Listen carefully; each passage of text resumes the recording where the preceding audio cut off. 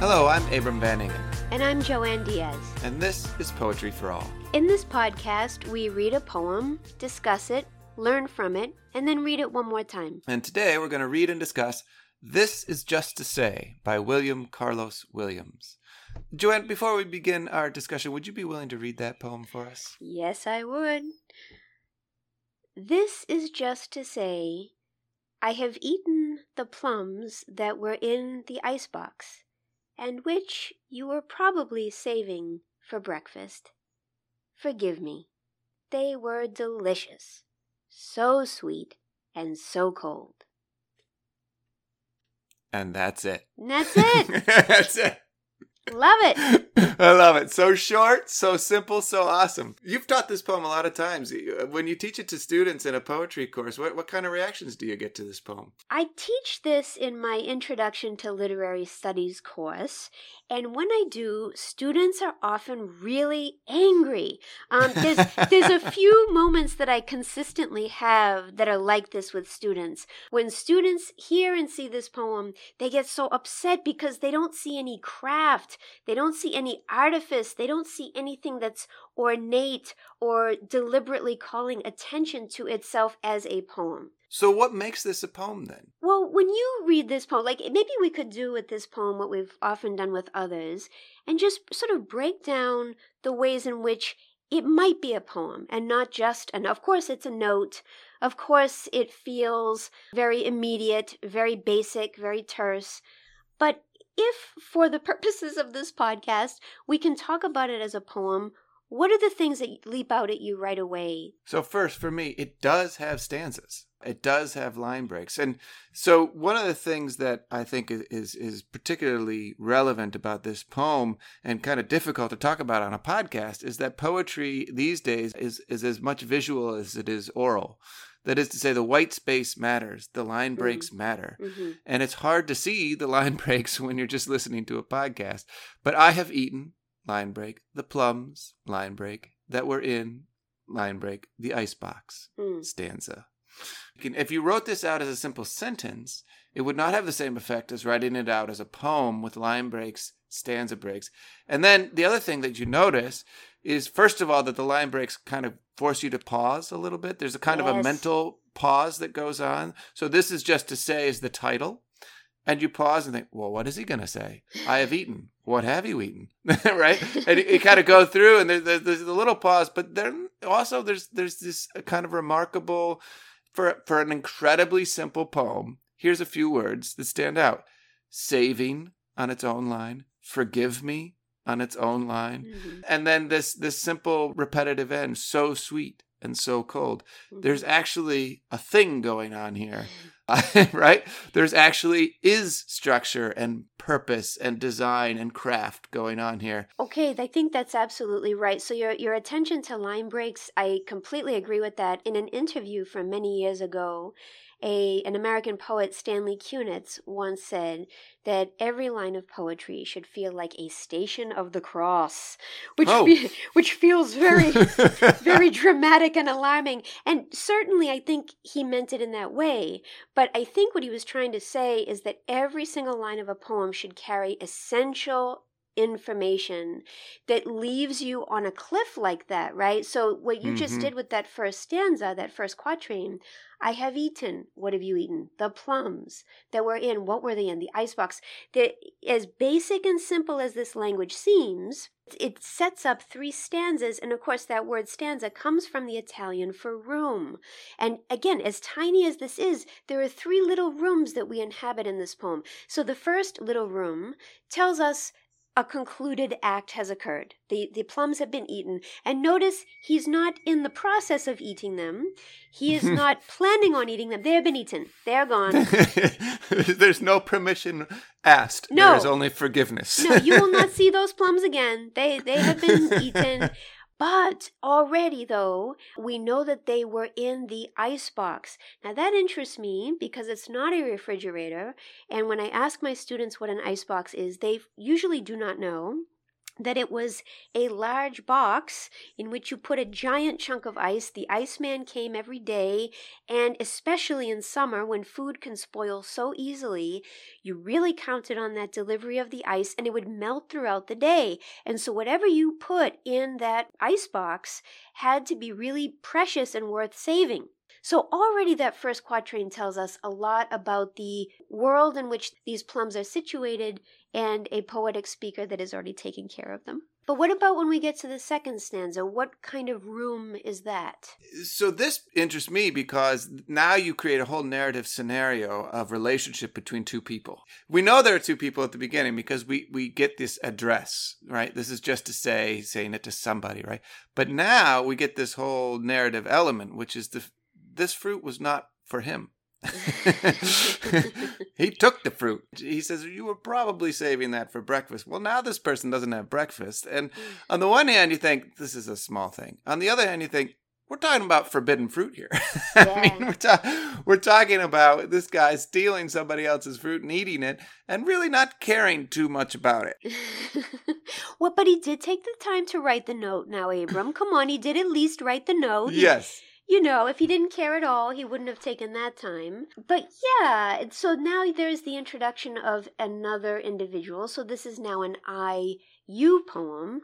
Yes. And then what happens in the third stanza?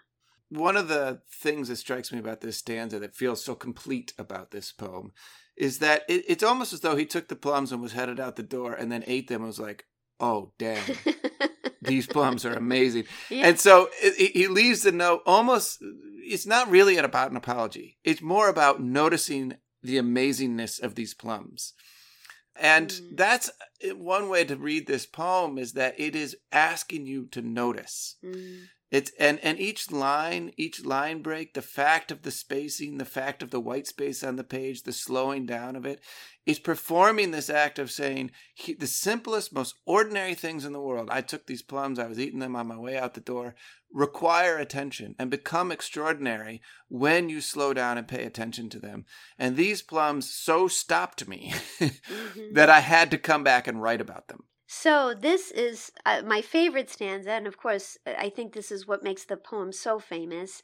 It's a sorry, not sorry, yeah? Yeah. So it seems to be a poem that's asking for forgiveness, but then it reminds us of why the plums were worth stealing in the first place. And I, at the risk of making this be like a podcast that refers to another podcast that goes to, I don't want to go like down a vortex or anything, but my all-time favorite podcast is called Still Processing with Wesley Morris and Jenna Wortham. They have a whole episode on the sorry, not sorry apologies that have appeared in recent years on Twitter and other forms of social media. And I think that could be what has in part given this poem a kind of second life. Absolutely. And, just to stick with that third stanza, one of the only repetitions in the poem we get is this word so sweet and so cold. And I love that ending because that word so is such an intensifier. It basically what it's saying and what he's doing in this poem is saying, these words, this language I have is not quite good enough. Like no amount of language is going to convey to you the experience of just how amazing these plums were. And so it doesn't matter if it's a rhyming with iambic pentameter. It doesn't matter if it's short and simple. The point is the language itself is pointing beyond itself. The so, when you add that to a word, it means that the thing is more than that word itself. It's so sweet that sweet is not sufficient unto itself to describe this thing. It's so cold that cold is not sufficient to describe this thing. So that's really helpful because now I'm thinking about sound as well as sense, and that's another way in which this feels very poetic to me. Look at that, again, that final stanza, just as one example. The majority of these lines are maybe 3 to 5 syllables, but the way he's thinking about where to drop the beat and how long and short the syllables should be really interests me. Forgive me. They were delicious, so sweet, and so cold. Like that really slows me down a bit. The sound makes me linger on the sweetness and coldness. So he's intentionally getting you to notice what you might not have noticed. That's right. And that's just a simple pattern of repetition. It only appears a couple times, but it's super important to him. And I think it fits with the whole tradition of what he's doing. So we've talked before on a different episode, and we said, well, what makes this a poem? Well, part of what makes a poem is that they call it a poem. Yeah. And when you call something a poem, what you're doing is you're inserting yourself into a whole bunch of traditions, and you're talking back to them. So part of the kind of richness of a poem is where it fits in these various poetic traditions. So talk to me a little bit about how all of this language we just talked about, this bit of structure, this really simplified diction and so on, how it fits with the kind of traditions that he's engaging with at the moment that he writes this poem. So when I teach this poem to my students, I also show them a slide of someone who was a pretty big influence on William Carlos Williams.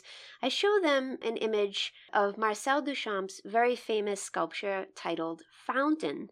So Fountain caused a stir in the art world because Fountain is basically a urinal from a men's restroom that is turned on its side and exhibited as art. And this made people they were so upset about this. It was so controversial. But what Marcel Duchamp was trying to get at was something very conceptual.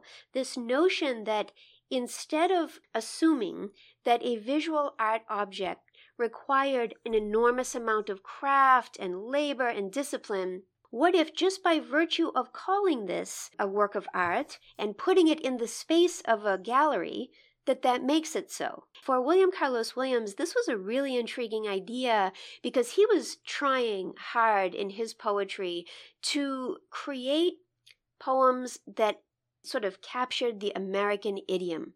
He was looking for poetry that was just stripped of ornamentation, stripped of artifice. He wanted immediacy. He wanted a freshness and aliveness and energy that he felt best represented the way we actually speak in America. So there's this huge, amazing historical context that makes this simple poem so much richer. But the poem doesn't just live in its historical context in that moment, in the pre-World War II. It, in fact, accrues readers through the years. And this poem itself takes on new life and becomes something more and more as readers encounter it. And one of the things I love to do with this poem is just to talk to folks about how poems meet readers, because different readers meet poems differently. And if this is not the kind of poem that meets you, there are two things. One, you can move on. There are other poets. But two is to ask yourself, why does this produce and generate such a response in so many readers? And so one of the questions is, how has this poem met readers, and how does it continue to meet readers? You know, you read a poem like this, it is so canonical. So many people have encountered it in high school or in college, and you just sort of move on with your day and don't think about it. A poem about plums in the icebox, though, that were probably being saved for breakfast, takes on a whole new valence when in the early days of the pandemic, you're like spraying down your shoes with Lysol every time you walk in and out of the grocery store, right? And, on Twitter, there were several different takes on the poem, regarding scarcity and abundance and how important it is to not steal other people's food. The poem also can take on a political valence. So, for example, immediately following the election in 2020, Celeste Ng had an interesting spin on this poem. She wrote, "I have scheduled the press conference that was at the Four Seasons Total Landscaping, and which you were probably saving for the Four Seasons Hotel. Forgive me, it is hilarious, so sweet, and so cold." That's amazing. We'll just leave that there. But then, actually, even as far back as 2017 on Twitter, there was a whole thing where when there was an increase in the number of characters that you could add to a Twitter post, people were starting to have a little bit more fun with this because the poem was just big enough to parody on Twitter and you could have room for it. So they would post tweets to the tune of Mr. Brightside by the Killers, right? like, now I'm falling asleep and she's eaten my plums. Now he's opened the icebox and she's taking a plum. Another person, Megan McCarran, she rewrote This Is Just to Say to the tune of I Want It That Way by the Backstreet Boys, right? This is nice. Plums are my fire, the sweet desire. This is just to say I want it. And it goes on. I'll spare you, my singing. But my favorite, Elon Musk, who of course is active on Twitter. It's fun to respond to tweets with this William Carlos Williams structure, right? So Elon Musk on July 12th, he wrote on Twitter, "Those who attack space maybe don't realize that space represents hope for so many people." Yes, Elon Musk, it does. That is correct. I don't think that people are attacking space, though. So my favorite cultural critic, historian, writer, Rebecca Solnit, she decided to channel the spirit of William Carlos Williams and respond to Elon Musk's tweet. And then she's sort of channeling the voice of Elon Musk as well. This is just to say, I have burned the fuel that was in the rocket, and which you were probably saving because climate. Forgive me, it was all about me. So much me and so cold. Like, it's not space that we object to. It's the fact that you have enough money to solve some serious world problems and you're going up into space in a rocket instead, So I think, again, to go back to something we said earlier, it's that sorry, not sorry structure that a lot of people enjoy playing with. And so I think that the important point to think about here, though, is that with poetry, what we're talking about is poems acquire lives. And when you encounter a poem for the first time, you may not know both its historical context or its afterlife. But the more you can kind of experience and come to know those things, the richer the poem becomes, even such a simple poem as this. I feel so jealous of William Carlos Williams, just from a poetry point of view. The fact that he was able to create something that is so memorable and memorizable, that is every poet's dream. So should I read this poem again? I would love that. This Is Just to Say by William Carlos Williams. This is just to say, I have eaten the plums that were in the icebox, and which you were probably saving for breakfast. Forgive me, they were delicious, so sweet and so cold. So cold. If they were so cold, why do I feel so burned? Burn, William Carlos, burn. Oh, thank you for reading that again. For more information about William Carlos Williams, please visit our website at poetryforall.fireside.fm. You can subscribe to Poetry for All wherever you get your podcasts, and please be sure to follow us on Facebook, Instagram, or Twitter. Thank you for listening. Thank you.